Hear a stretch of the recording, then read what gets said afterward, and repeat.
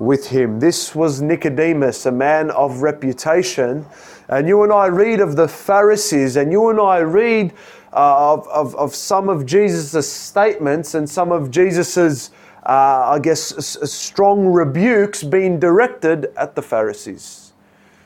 And yet here these ones that had such an issue with Jesus, yet this one, amongst a few others as well, but this one here wondered as to how Jesus does what he does. And so he comes to him. So here you see the caliber of Nicodemus, and then you see the curiosity of Nicodemus, and no wonder, being a man of reputation, perhaps this being the reason why he came by night, maybe not willing to be seen, maybe not willing to be identified as having any connection or any communication with Jesus Christ, because he was part of the Pharisees, you see. He sided with the Pharisees. And so, but the curiosity of Nicodemus got the better of him, and so he came in verse 2. And he said to him, Rabbi, we know that thou art a teacher come from God. So he is hearing what is said as far as Nicodemus is concerned. He has not heard Jesus say anything as far as his understanding goes that contradicts the scriptures. He says, for no man can do these miracles that thou doest except God be with him. And so he's acknowledging what he has seen, what he has heard. And although we see the caliber of Nicodemus, you see the curiosity of Nicodemus, now we read and see the call of the Lord Jesus Christ in verse 3. And he answered and said unto him, Verily, verily, I say unto thee, except a man be born again, he cannot see the kingdom of God. This was Jesus' reply or direct address to Nicodemus, I believe, cutting straight to the chase. Him knowing perhaps what was taking place in the heart of Nicodemus, in the mind of Nicodemus. Nicodemus acknowledging these things that were stated in verse 2. And so Jesus cuts straight to the chase, and he makes the statement as we read just now in verse 3. Unless a man is born from above, he cannot see the kingdom from God, in essence, is what he's saying. This is what it is to be born again, to be born from above. And then you see, after a statement like that, confusion comes upon Nicodemus. It says in verse 4, how can a man be born when he is old? Can he enter a second time to his mother's womb and be born?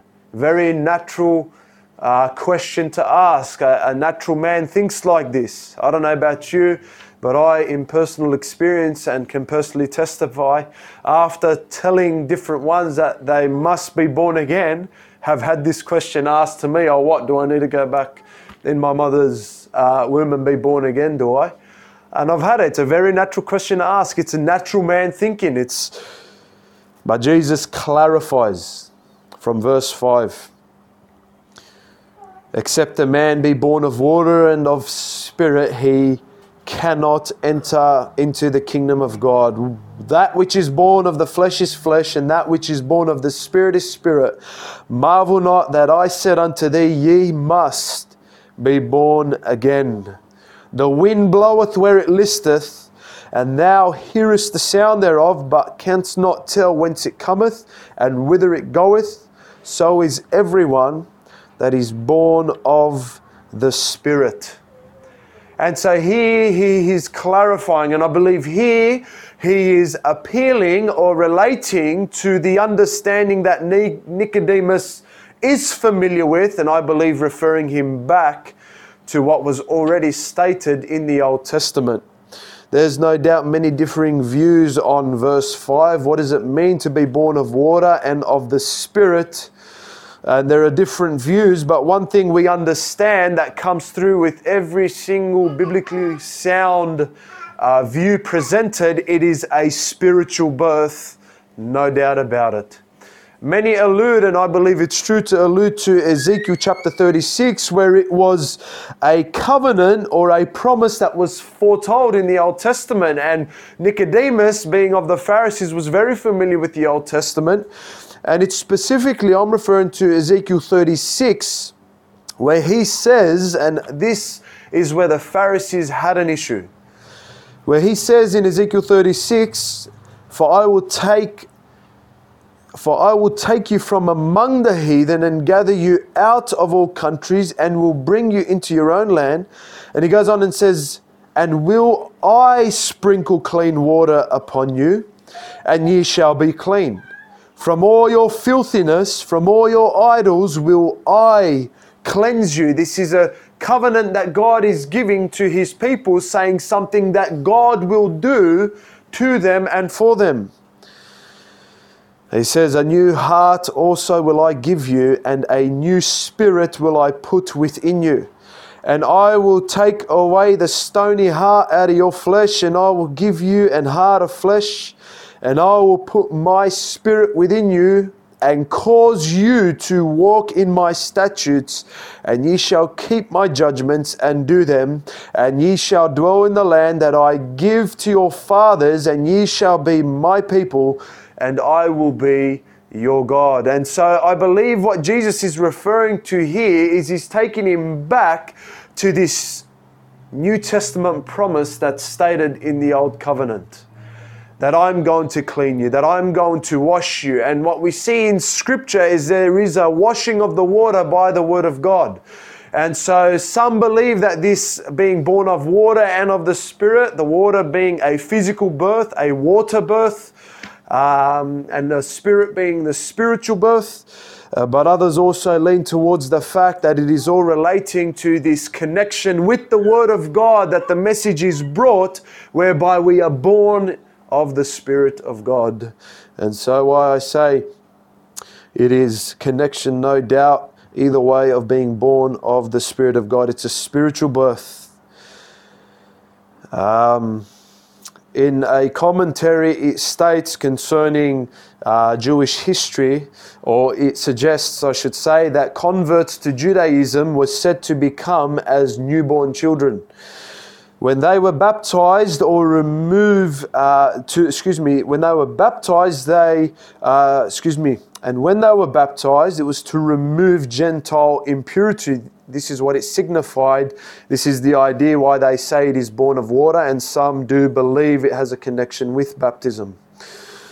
And born of water, they say, clarifies for Nicodemus that born from above means conversion, not a second physical birth as such. And so the point that it's simply trying to suggest here, that this concept of a new birth was not foreign to the Jews. And they would often refer to them as proselytes. And even the term proselytes is used in the New Testament. Either way, what Jesus is cutting to the chase with Nicodemus is, Nicodemus, what you need is not something of a physical nature, it's of a spiritual nature. And what he's saying, not only to Nicodemus, but to everyone, in verse 7, ye must be born again. Ye, plural, every one of you. Nicodemus, I'm saying to you that everyone must be born again. You must be born from above. It's a spiritual birth. I personally don't lean towards this alluding to baptism. We understand that there is no doubt a word and a clear inclusion of baptism in connection with salvation, in the sense that it follows it thereafter, no doubt about it. And I do believe that if the Lord intended baptism, that He would have used the word baptism here. But what I believe here, it's signifying, no doubt, this purifying and cleansing that comes by the Word of God, which takes effect by the Spirit of God. In the mind of Nicodemus, I believe, being well studied in the Old Testament, his mind understood, even concerning Leviticus, about the hyssop that was dipped in water and blood and sprinkled on lepers to cleanse them. His mind understood the water of purifying in Numbers chapter 8 that was sprinkled on the Levites even to cleanse them. His mind understood the water of separation in Numbers 19 that was sprinkled on those who were defiled to cleanse them and to purify them from their sin. And Jesus went on to explain to Nicodemus what he was referring to. But notice Nicodemus's response in John chapter 3 and verse 9, the confounding of Nicodemus. He says, how can these things be? How can these things be? And so, notice the charge the Lord Jesus Christ gives. He answered and said, Art thou a master of Israel, and knowest not these things? You, Nicodemus, being a teacher of Israel, you being the one that educates the people, you don't know what I'm talking about? He says, Verily, verily, I say unto thee, we speak that we do know, and testify that we have seen, and ye receive not our witness. If I have told you earthly things, and ye believe not, how shall ye believe if I tell you heavenly things? In other words, don't confuse the physical with the spiritual. The outward practice given in the Old Testament is symbolic of the inward purifying, no doubt about it. And he goes on to talk about the work of the Spirit of God, or again alluding back to verse 8, the wind bloweth where it listeth, and thou hearest the sound thereof, but canst not tell whence it cometh and whither it goeth. So is everyone that is born of the Spirit. And this is the constant thrust that's coming through being born again and being born of the Spirit. It's not of a physical nature, it's of a spiritual nature. You need to be cleansed and made alive. You need to be cleansed by the blood of the Lamb. You need to be made alive by the Spirit of God. Amen. Being born again. Elsewhere stated in Peter, not of corruptible seed, but of incorruptible, by the Word of God. You know, teaching the righteousness of God is no doubt a necessary thing. How God desires righteousness and loves righteousness. But teaching the righteousness of God, although it's a necessary thing that we know what the righteousness of God looks like, but emphasizing righteous works without God is a very dangerous thing. Because what the New Covenant stated in the Old Covenant, or the Old Testament states, is that God is the one that creates in us good works. God is the one that works in us what He desires us to do. And He states again in the Old Testament concerning this New Covenant, that when He puts His Spirit within us, He says, He will cause you to walk in my statutes, and ye shall keep my judgments and do them. And so emphasizing the righteousness of God, emphasizing even morality has its place and no doubt is a necessary thing, but it's a very dangerous thing when you're emphasizing the righteousness stated in the Scriptures and morality stated in the Scriptures, but what you're doing, whether you know it or not, and be very careful, brothers and sisters, we can be guilty of it, is we can separate the fact that the Spirit of God is the one that works in and out the righteousness that God desires us to live out. And it's a dangerous thing if we teach righteousness without teaching our young ones and teaching others the fact that God ultimately is going to work this in you, both to will and to do of His good pleasure. Amen. And so this righteousness that is worked out, we must be very careful that we're not simply educating and training the flesh to do it. But we educating and giving understanding to all people that this righteousness is the righteousness of God, and this is what He wants us to uphold, and we are to teach it to our little ones, no doubt about it. It was instructed for them that they are to be taught it and they are to be walking in it. But we are not to neglect the fact that we are to teach that it is by the Spirit of God these things must flow out. Must flow out. And thereby this is the only way that our righteousness could ever exceed the righteousness of the Pharisees. It's not just about righteousness. It's not just about righteousness. It's a dangerous thing and we must be careful. And I believe this is partly the reason why we often lose the next generation and the generations to come. You know why? They got sick of just trying to do right in the flesh. And they know the facts and they know the doctrines and they know the teachings, but you know what they don't know? The Spirit of God. And they don't have the Spirit of life dwelling in them. And they have never been born again. They do not know what it means that God by His Spirit is going to cause them to walk in His statutes. That God does that? What do you mean? He's called us to do that. Yes, He's called us to do that. But by the Spirit of God we do that. Amen. And those that know the doctrine and know the truths and know the facts but have no life and seem that they are the ones doing it, it's because there's perhaps a missing link here. That they've been taught morality and righteousness but not the Spirit of power, that works those things in us whereby we are able to submit ourselves unto righteousness and no longer unto the flesh.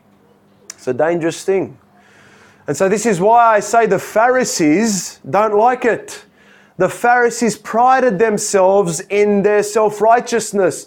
Even certain of the Jews prided themselves in the keeping of the law. But one thing Jesus came and did constantly, time and time again, using the law that they claimed to uphold, He used it to show them you are not upholding it and you cannot uphold it. Not to undermine the law of God by any means, but to show them it is a law so high and holy that we cannot keep it. And if there had been a law given whereby we can attain righteousness, then surely righteousness would come by the law. But it's not by the law. Like Paul said, I do not frustrate the grace of God. For if righteousness come by the law, then Christ is dead in vain. The law is a good thing and it is to be used lawfully. But it is not by the law that we are born again. And here he continues, I believe, and the New Testament alludes to us this spiritual birth, this being born from above, this necessity, this must, this imperative that if you are not, you cannot see the kingdom of God, you cannot enter into the kingdom of God. It is by the Spirit of God that blows where He listeth. And this is why when we sing songs like Pass Me Not, O Gentle Saviour, as a song of appeal, not to move emotionally, but to in reality consider the fact that if God is moving and God is working and God even here today by the word of God is offering you another opportunity to come to Him, to be born again, that you would cry back to Him, Pass me not, O gentle Saviour, and hear my humble cry. While on others thou art calling, do not pass me by.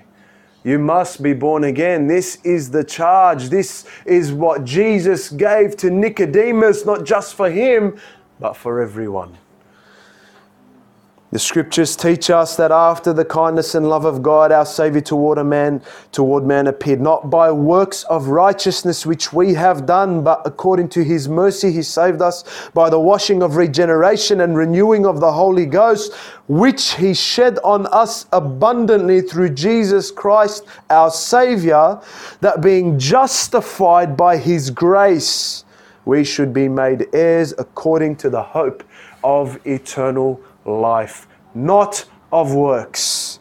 And sometimes I know there are certain ones that might think, what's this mean, this washing of regeneration? What's this renewing of the Holy Ghost? And it's okay if you wrestle with that and don't quite understand that. I thank God that the next words and verses clarify very clearly exactly what it's alluding to, that it's salvation by grace through faith, whereby you will see or even enter into the kingdom of God, have this hope of eternal life. Hebrews chapter 9 says it clearly, neither by the blood of goats and calves, but by His blood, His own blood, He entered in once into the holy place, having obtained eternal redemption for us. For if the blood of bulls and goats and the ashes of an heifer sprinkling the unclean sanctifieth to the purifying of the flesh, listen to this, how much more shall the blood of Christ, who through the eternal Spirit offered Himself without spot to God, purge your conscience from dead works to serve the living God. Being born again, Peter says, not of corruptible seed, but of incorruptible by the word of God, which liveth and abideth forever. For all flesh is as grass, and all the glory of man as the flower of grass. The grass withereth, the flower thereof falleth away, but the word of the Lord endureth forever. And this is the word which by the gospel is preached unto you. This is how you can be born again. If only you'd hear the gospel and give heart to it.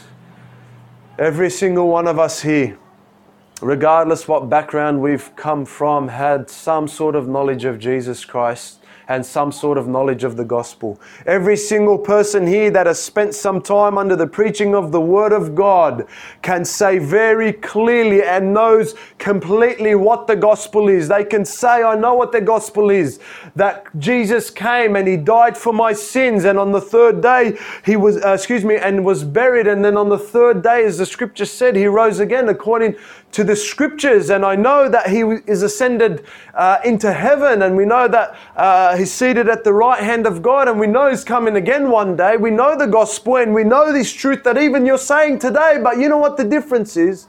You have not believed it. You've not trusted in it. You've heard, but you've not believed. You're hearing, but you're not believing. Being born again is completely different to acknowledging a doctrinal truth. Being born of the Spirit, being made alive, is not just simply hearing the Word of God and saying, oh yeah, I agree with that. Oh, okay, that's what it is. Okay, I'll store that up in my knowledge, although it has place, no doubt about it. For those scriptures are able to make you wise unto salvation. I don't want to undermine that for a moment, but please understand the missing link and the problem does not lie with God. Why is there a lifelessness? Why is there a sense of deadness? Why is there a sense of defeat, a constant defeat? Why is there never a prevailing? Why is there an up and down? Why is there of overcome and I'm back again, and I get right and I'm back again, and I get right and I'm back again? And that's your testimony. That's your life story. That's your profession of Christianity, my friend. The missing link is being born again. You acknowledge the truth, but you must repent of your sins and trust Jesus as your Savior. You must repent of your righteousness, those good things that you think make you right with God, or those good deeds that you thought have appeased God in some way and He's got a smile on you because you went to church or read your Bible. My friend, you must forsake all these things, your dead works, and trust in the true and living God, this Savior, this gospel that you know well. He wants all, not just your profession. He wants all, not just a simple acknowledgement. He wants all. This is why I don't ever want to undermine, even though I don't believe John chapter 3 is alluding to baptism. This is why I never want to undermine the waters of baptism. You and I read in the scriptures such a close connection of believing and being saved and being baptized. Such a close connection that you must repent and be baptized to be saved. And we can get confused sometimes, especially those that aren't familiar with the word, and think that water baptism is of necessity to be born again. My friends, this is not what it's emphasizing. For it goes on oftentimes after these verses to appeal to the fact that it's a matter of if you've believed, if you've received, you will be baptized. It's in close connection, and this is what we see in the scriptures, and this is what we see even in history. For those that decided that I'm going to identify by water baptism, that God has made my conscience clear, and I'm going to be baptized, identifying with Jesus Christ. You know what that meant? Excommunication. You know what that meant?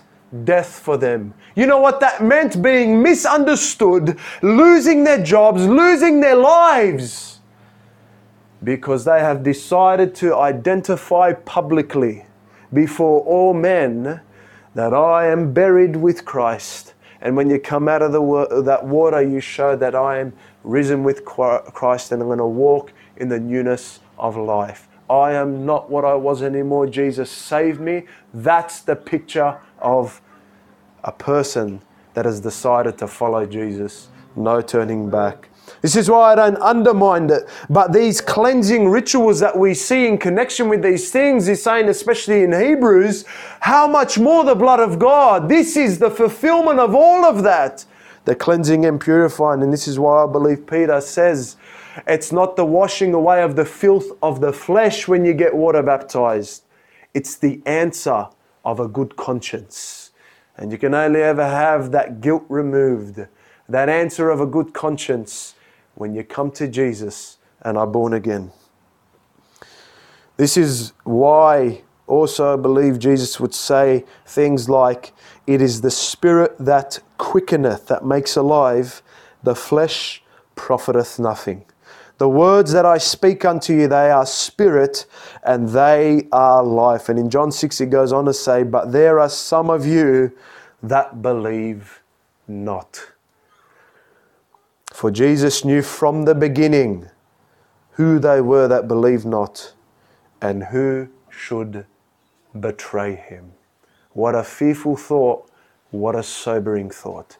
That Jesus knew and knows still now, from the beginning and still now, who it is that has believed, who it is that has believed not, and who's going to betray him.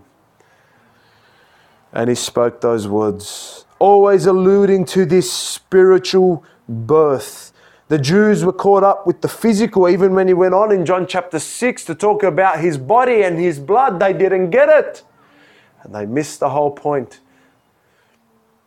Ephesians chapter 5 even teaches us husbands, love your wives even as Christ also loved the church and gave himself for it. Listen, that he might sanctify and cleanse it with the washing of water by the word of God. And so this is where you see close connection. Again, the teaching I believe in this passage is no doubt inseparable with what the word of God teaches and is delivering to us. This is where God has stated his promises. This is where God has stated the gospel. And this is the word whereby even this morning I'm preaching unto you.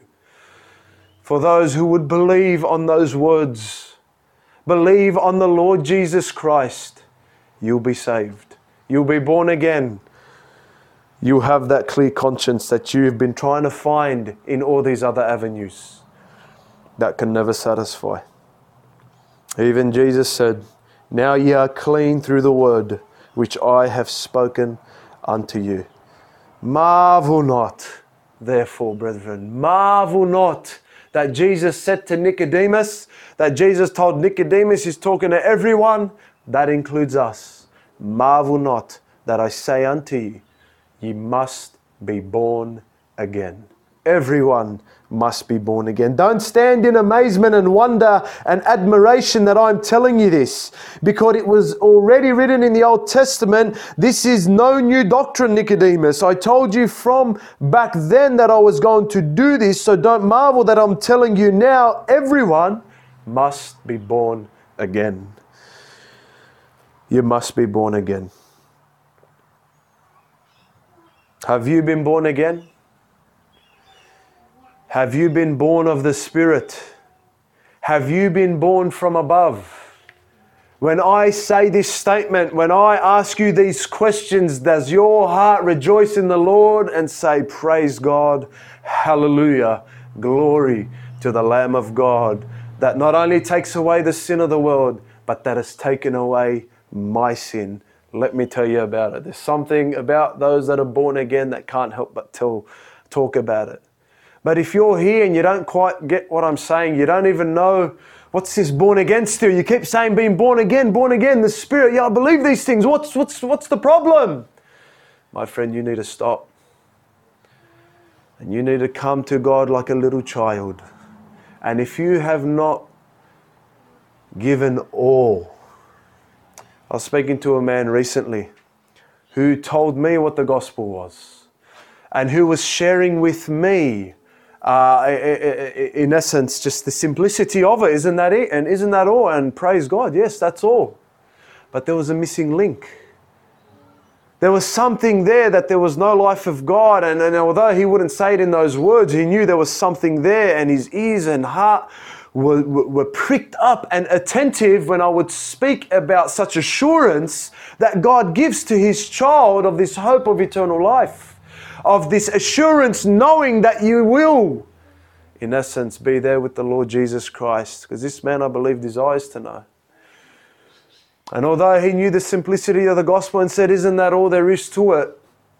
The Lord brought to my heart the same invitation that Jesus gave. And he didn't give it by way of believe the gospel and be saved. He gave it by way of, if you don't hate your mother and father brother and sister and wife, yea, even your own life also, and take up your cross and follow me, you cannot be my disciple. And the Lord led me to appeal to this man. My friend, you must understand God wants your all. He doesn't want your profession. He doesn't want you to just simply acknowledge a fact. It doesn't change the fact. The fact will always be the fact. The truth will always be the truth. Whether someone says, you know what, this is true, it's not going to change the fact that it is true. He is not coming for you to just simply acknowledge the truth. He's coming for you to give all, to forsake all. Even your own life also. Friends, have you ever wondered why Jesus even spoke to that rich young ruler the way he did? He was a rich man. He was referred to as a ruler. Again, similar perhaps in some respects to Nicodemus. And he asked Jesus a question, knowing that he too was a teacher that people were flocking to. No one ever flocked like they did to Jesus. And he says, Master, what should I do to inherit eternal life?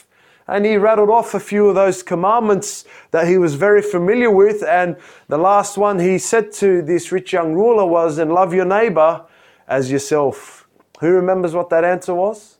From my youth up, I have kept this. Now, before I keep going, is that the way to have eternal life? Let me say yes. Have you kept it? That's not even an option for us.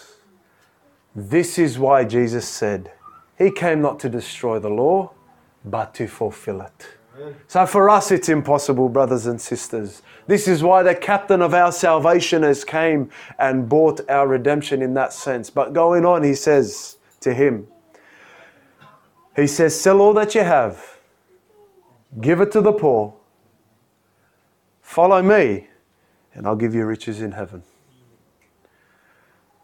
Now, you think about this. What would come into your mind, especially perhaps not knowing the scripture or that portion of scripture, if you walk past me on the street saying to a man, saying, mate, if you don't sell everything that you have and give it to the poor, you're never going to get to heaven. What would you think of me? What kind of gospel is that? But you know what Jesus does? He is touching on the very thing that you have not given over to Him. You are professing to know Him. You are professing to follow Him. You're professing to be one of His and saying that you are for God and God is for you in some respects.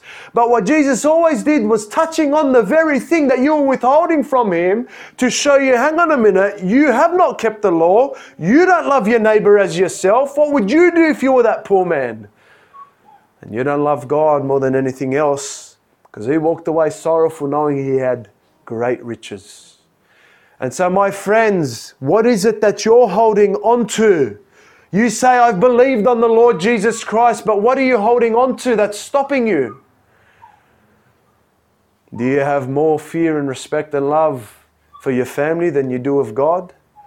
Do you have more delight or desire to uphold your own reputation in the workplace than you do in the sight of God?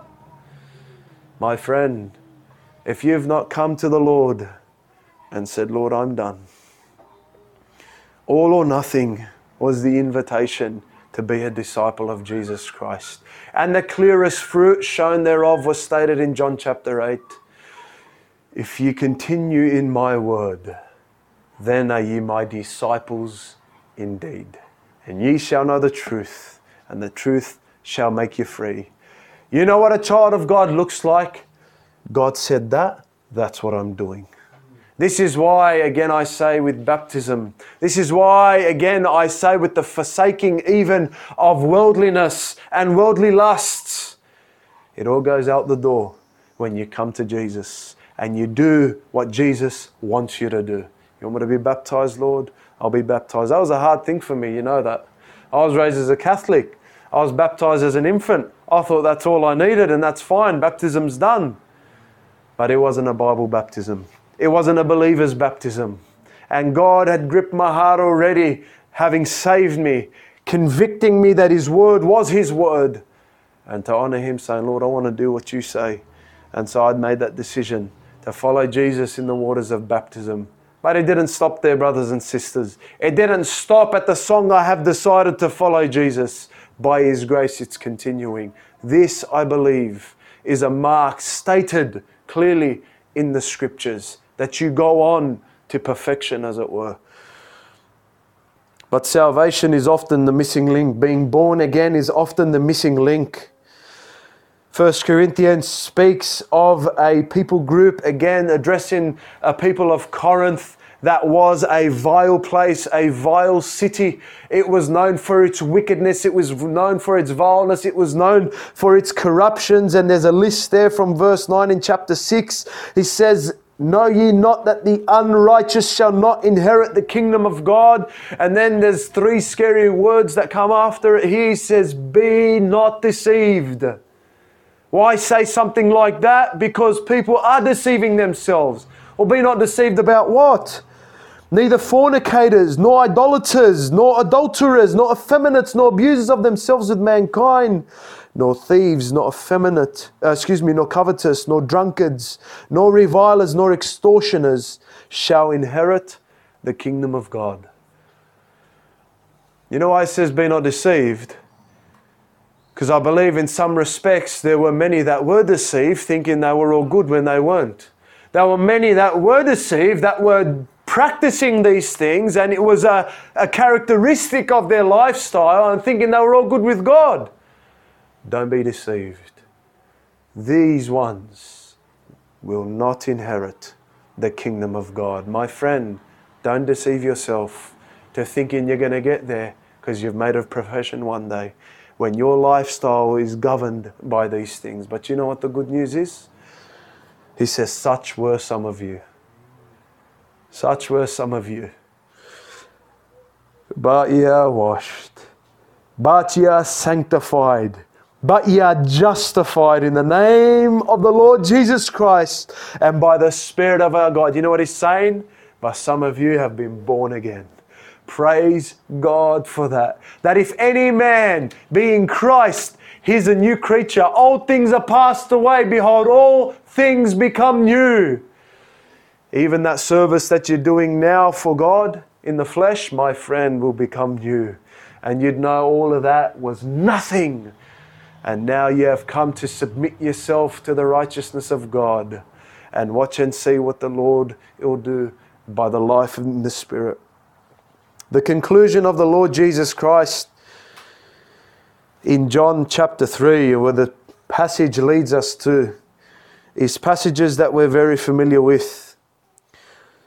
And He says in verse 14, as Moses lifted up the serpent in the wilderness, even so must the Son of Man be lifted up, that whosoever believeth in Him should not perish but have everlasting life. So here the Scriptures is clearly eternal life, Thank you, Habibta. Here the Scriptures is clearly leading the minds of the readers back to what happened when Moses lifted up the serpent in the wilderness. And here we read in Numbers chapter 21, you don't have to go there for the sake of time, but the people spake against God and against Moses. You brought us up out of Egypt to die in the wilderness, for there is no bread, neither is there any water, and our soul loatheth this light bread. They were sick of God's provision, and they were sick of the way things were happening, and they murmured against God, and they murmured against Moses. And so as a judgment and consequence for that, there were serpents that were sent to them that would bite them, and they were dying because of the serpents. And they fled back to Moses, said, we've sinned against God and you, because we've murmured against God. So Moses prays, and God leads Moses, and there's a brazen serpent, a serpent out of brass that was made. And the Lord said unto Moses to make this and to set it upon a pole, and it shall come to pass that everyone that is bitten, when he looketh upon it, shall live. Moses made a serpent of brass, put it on a pole, and it came to pass that if a serpent had bitten any man, when he beheld the serpent of brass, he lived. And the passage of Scripture in John chapter 3 is taking our mind back to this event. And it's, in essence, applying it, saying this now is applied with Jesus. That Jesus has been lifted up for us. That if any man would look and live, that whosoever believeth in him should not perish but have eternal life. That anyone would look and live. What is this bite of the serpent that we have upon us? Let me say it is sin. And everyone is been bitten, as it were, with sin. And we are dying. And the only hope man has for their soul is to look to Jesus to live. Whosoever, anybody, anyone and everyone that would look will live. How simple is that? How familiar is that to every one of us? But you know what happened to that brazen serpent? It became an idol to them. And they started, the scripture tells us that it says that they cut down the groves and break in pieces even the brazen serpent in Hezekiah's time. That serpent that God told Moses to lift up and says anyone that would look on it would live. In Hezekiah's reign, they broke down the groves, they broke down the idols, they broke down the brazen serpent. Why is this lumped in with groves and idols? Because it says there, for unto those days the children of Israel did burn incense to it, and they even gave it a name. They turned this thing into an idol. This is what Christianity has become today. This is what Christianity is today all around us. It's simply a religious title we bear now. It's another denomination that we're a part of, that I'm a Christian or a Muslim or I'm this or I'm that. It's become nothing but an idol. It's becoming nothing but a little relic that people wear around their neck in the symbol of a cross saying, I'm a Christian, I'm a Christian. That's not what Christianity is. None of that represents Christ. It's an identity almost that we've taken upon, that it's like a Pharisee or Sadducee. Oh, they're a Pharisee because that's what they believe. They're a Sadducee because that's what they believe. It's a distortion of true Christianity. And this is what's lacking in the world today. The purpose. Where is this true Christianity? What does this Christ do when you look and live? Where is this evidence that salvation brings to those that have been born again? And so when you look out there, what do you see? People that name the name of Jesus looking like the world. It's being lumped in with the groves and idols. And it needs to be torn down.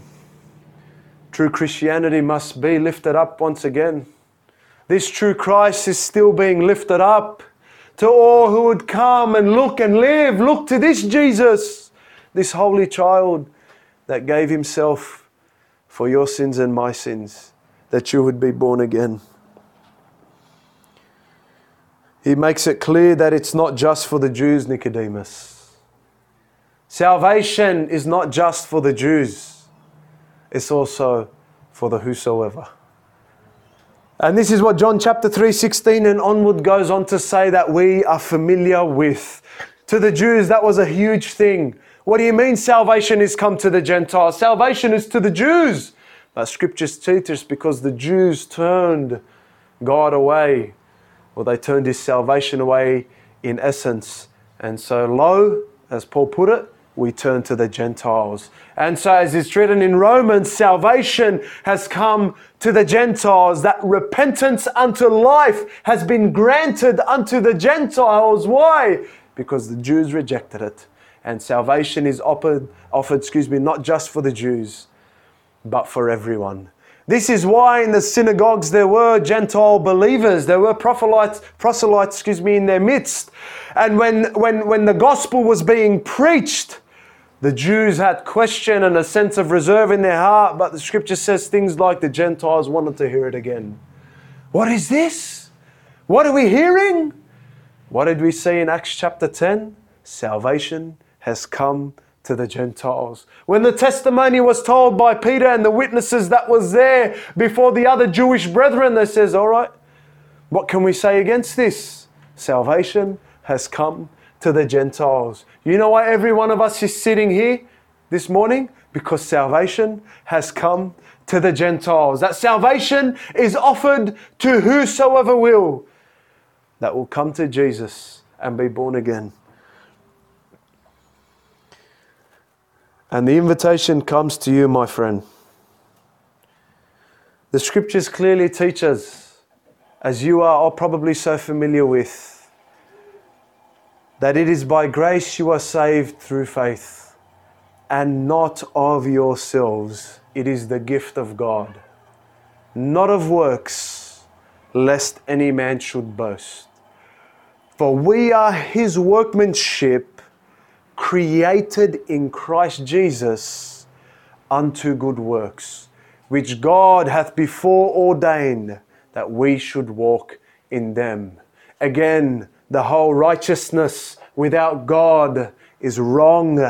It's the righteousness that God has ordained, being created in Christ Jesus unto good works. Salvation is by grace through faith. You know, that's a very powerful truth. And that's a reality you must grasp. And it was a reality that the religious folk particularly needed to grasp. That salvation was nothing of yourself. That salvation had nothing to do with what I do. It's not of works. And there was a reason for that. As already mentioned in Titus, it's not by works of righteousness which we have done, but it's according to His mercy He saved us. It's by the washing of regeneration and renewing of the Holy Ghost, which was shed on us abundantly through Jesus Christ, our Saviour, that being justified by His grace, we should be made heirs according to the hope of eternal life. It's the gift by grace, as Romans puts it. And if it's of grace, then it's no more of works. Else grace is no more grace. It's of grace. It's nothing of you. It's all of God. You must understand that salvation is all of God. And this is where, turn with me to John chapter 1, and we're going to just kind of wind down here. Turn with me to John chapter 1. And this is why he says things like this, and people need to understand something that I was enlightened to when I was born again and read a portion of scripture like this. We'll read it first. And then let's think on it. From verse 11, he says, He, speaking of Jesus Christ, came unto His own, and His own received Him not. But to as many as received Him, to them gave He power to become the sons of God, even to them that believe on His name, which were born not of blood, nor of the will of the flesh, nor of the will of man, but of God. Born of God. And He's saying those that are born of God, the authority has come, or it says the authority has come that they are called the sons of God. To become, and I'm going to read from a commentary here to shed some light in this. To become a child in a physical sense, one must be born. So also to become a child of God, one must have a second birth. This is known as the new birth or conversion or being saved. This verse tells us 3 ways by which the new birth does not take place, and the one way by which it does. Firstly, not of blood. This means that a person does not become a Christian through having Christian parents. Salvation is not passed down from parent to child through the bloodstream. You being born into a Christian family or a Christian household doesn't make you a Christian. There is no such thing as someone being a Christian from the womb. Although perhaps God, no doubt in His foreknowledge, foresees and foreknows these things, my friends, you must understand you are not a Christian from the womb. You must be born again. Being born in a Christian home doesn't make you that. One other commentator points out the facts and suggests that the word blood is written in the plural form.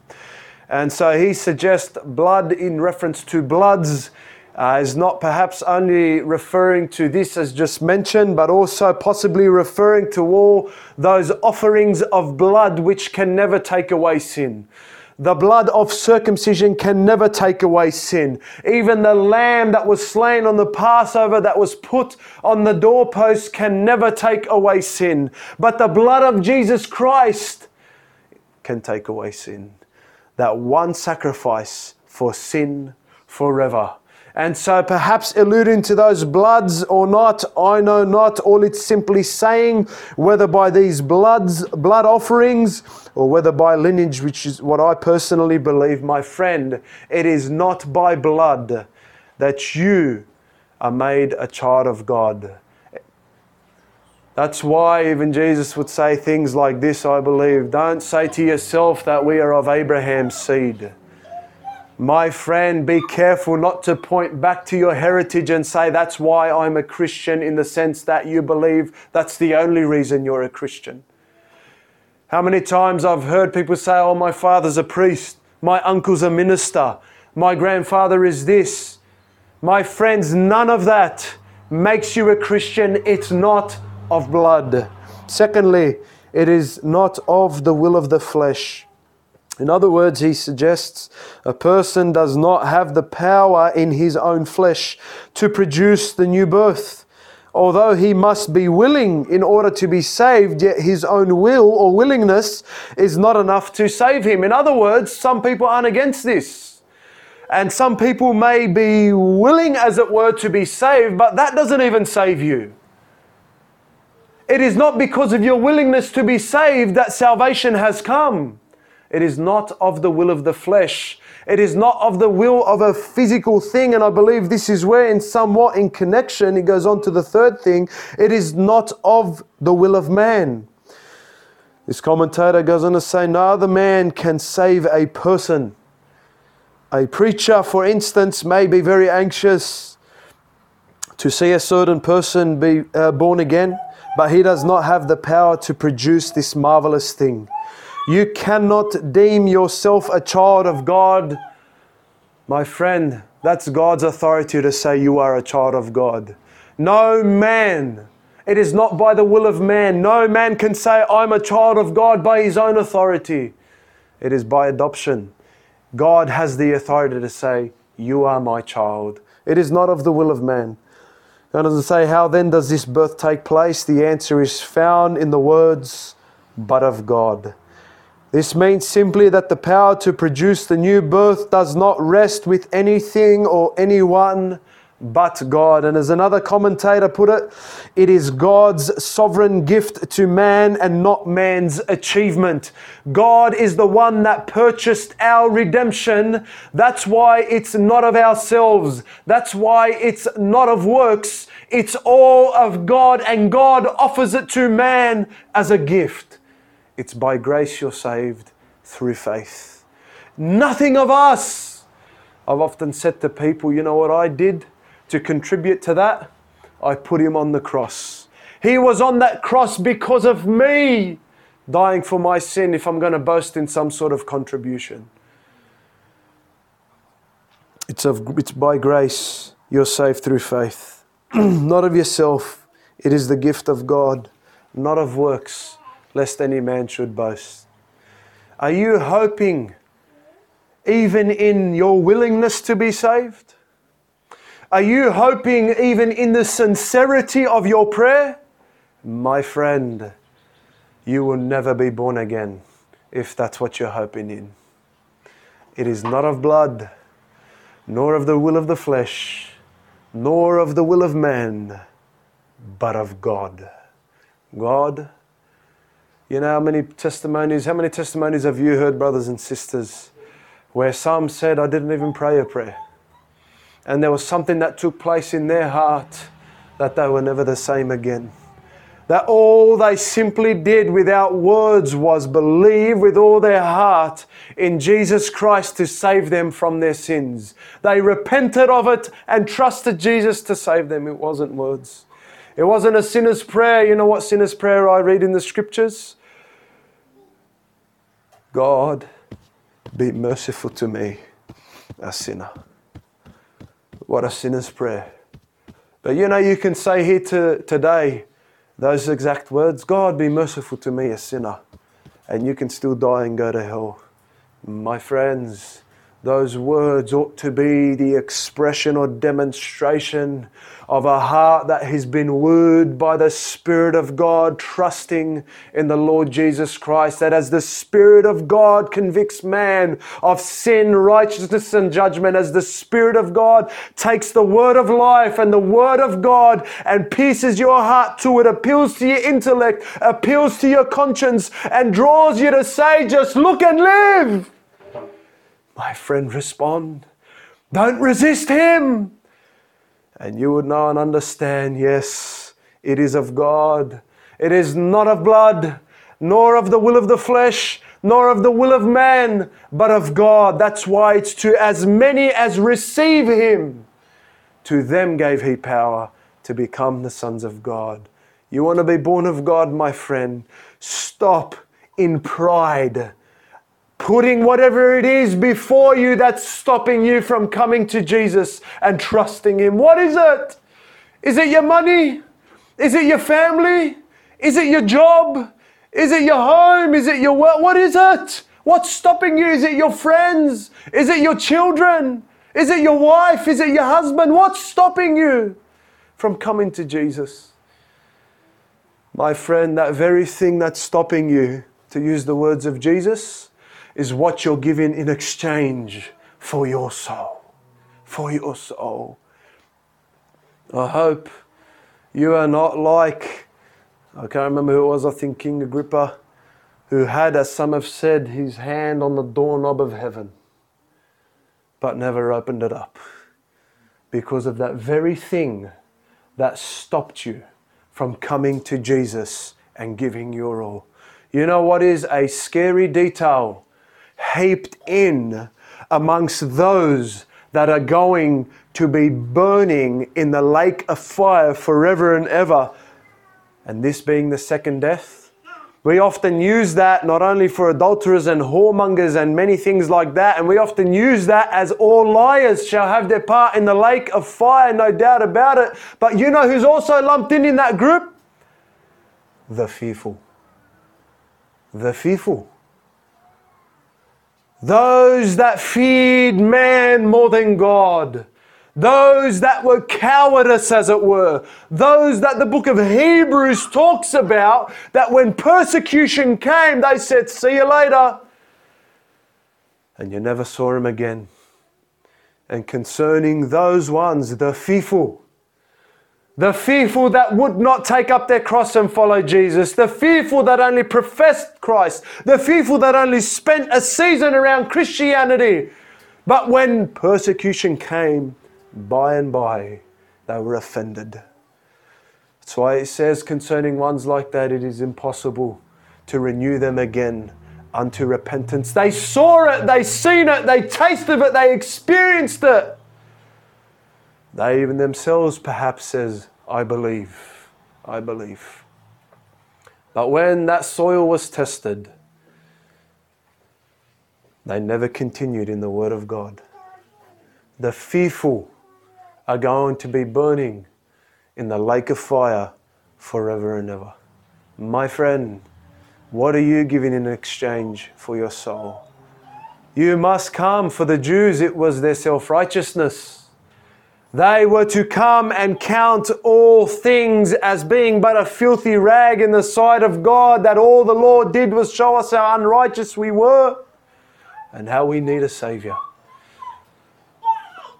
Aren't you glad that when you come to Jesus, He'll never cast you out? Aren't you glad that when you come to Jesus, confessing these sins, and they are sins, whatever they are, that's stopping you, that He will forgive you? But my friends, although God is long-suffering and not willing that any should perish, but that all should come to repentance, please understand, as we read in Revelation 19, there's going to come an end to that long-suffering. And there's coming a day where it's no longer time for mercy to be bestowed. It's no longer an opportunity to escape the wrath to come. But there's coming a day where judgment and vengeance will be had. And God, let me tell you, my friends, God delights in mercy. And God takes no death in the pleasure of the wicked. And God does not just want Jews, but all men to be born again.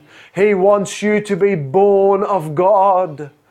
He wants you to have the Spirit of God. My friend, but you must come to Him.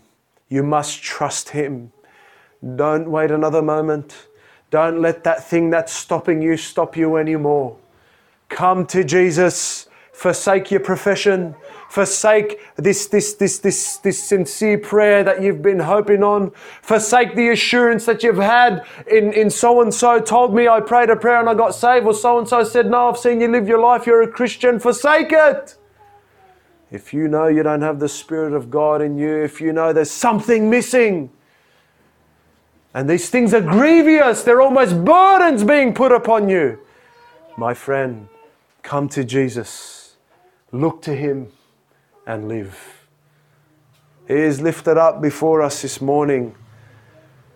This season, my friend, that everyone knows about, that they call Easter.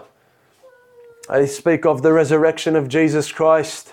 Again, it's been lumped in with the groves and idols. Jesus did not come and die to give us a holiday season. My friends, He came to save us from our sin. What would you do with Jesus? What are you going to do with this gospel that's been shared to you, not perhaps for the first time, and perhaps again and again and again? What are you going to do with Jesus? He says you must be born again. No way around it. You say, I don't need to be born again. Jesus said you must be born again. You say, God hasn't told me that. God has told everybody that. Except a man be born again, he cannot see the kingdom of God, my friend. It's not a physical birth. It's not just a reformed life you need. You need to be born from above. You need to be born of God. And He is the one that will say, by the assurance of His Spirit bestowed in you and upon you, you are my child. And you know what the response is? Abba, Father. Abba, Father. He who was not our Father before, now you testify by His Spirit, by His salvation, that He is my Father now. Abba, Father. If you're not born again, I want to invite you to come to Jesus. It is that simple if you'd look and live. Whosoever will may come and take of the water of life freely. If we can turn to two more portions of Scripture and then we're done. Nicodemus, turn with me to John chapter 7. Nicodemus, as already stated in the beginning, was affected by what he saw Jesus Christ doing, His miracles. He was affected by what Jesus Christ was declaring. With authority, He was speaking the word of God, and we saw again how that moved him. But he wasn't quite ready yet to commit. And so he met Jesus at night, and Jesus met him at night. Aren't you glad that Jesus meets you where you're at? And he met him at night. And in John chapter 7, we see that there is a disagreement here. There's a differing of opinions, as it were.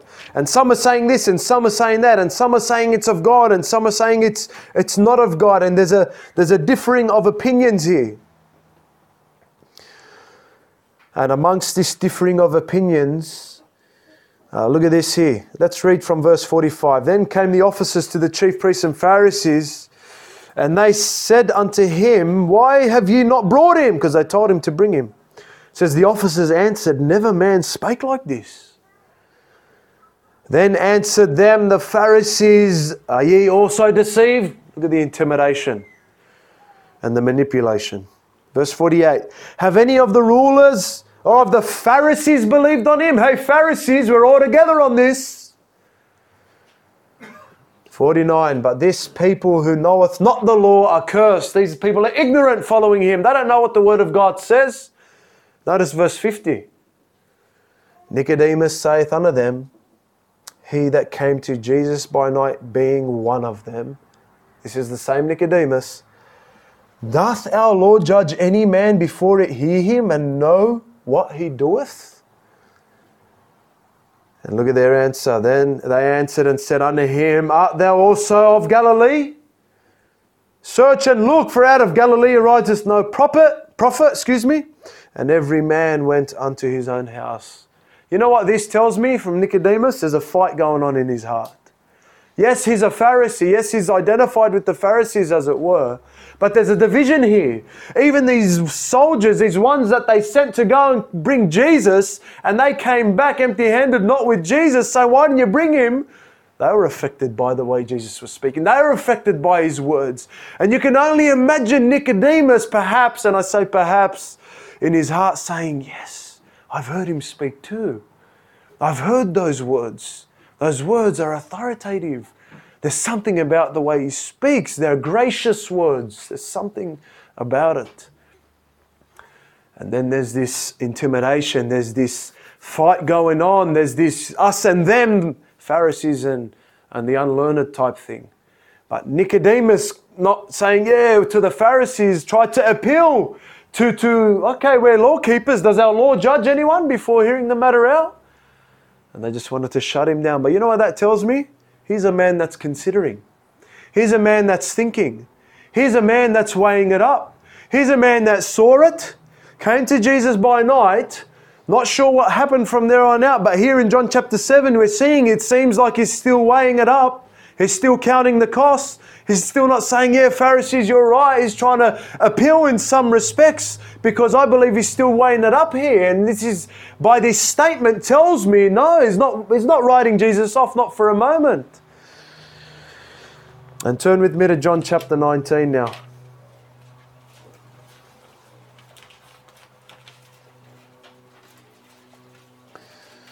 So many are perhaps even here at this place where they're just weighing it up. I've heard, I've seen, I know, but there's something going on in here. There's something stopping. And in John chapter 19,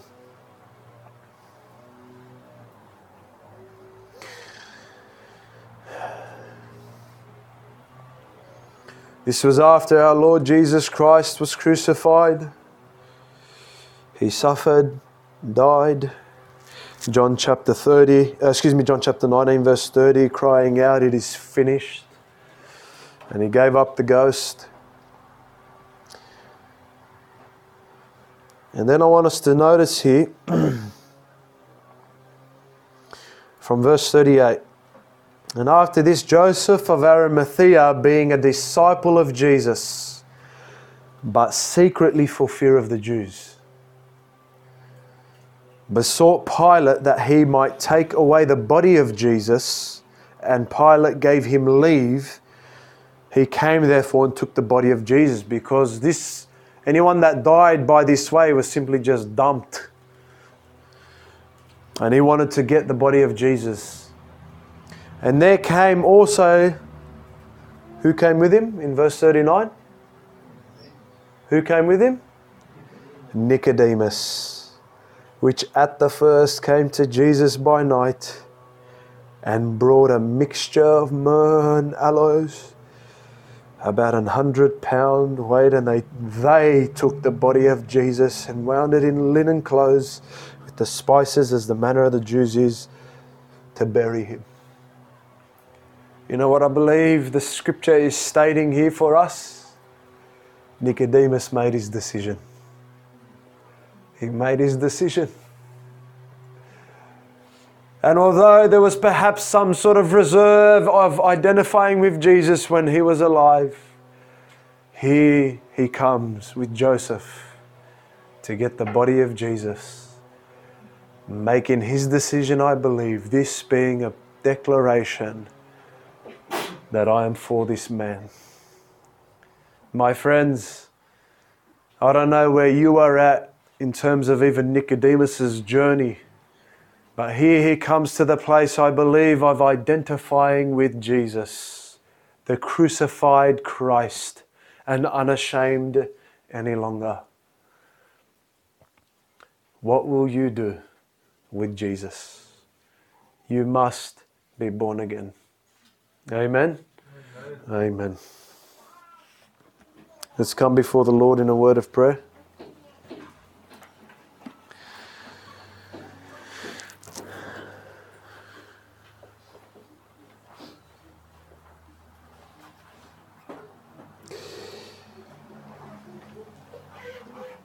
Brothers and sisters, God forbid that we should ever make the truth of Christ, this crucified Christ, this resurrected Saviour, a feast day, a holiday, and that's about it. My friends, He came to save us from our sins. Brothers and sisters, never forget the price that was paid for our redemption, and never cease to thank Him for it. And if you're here this morning and you've not made that decision yet, I plead with you, I beg you. Jesus invites you to come to Him.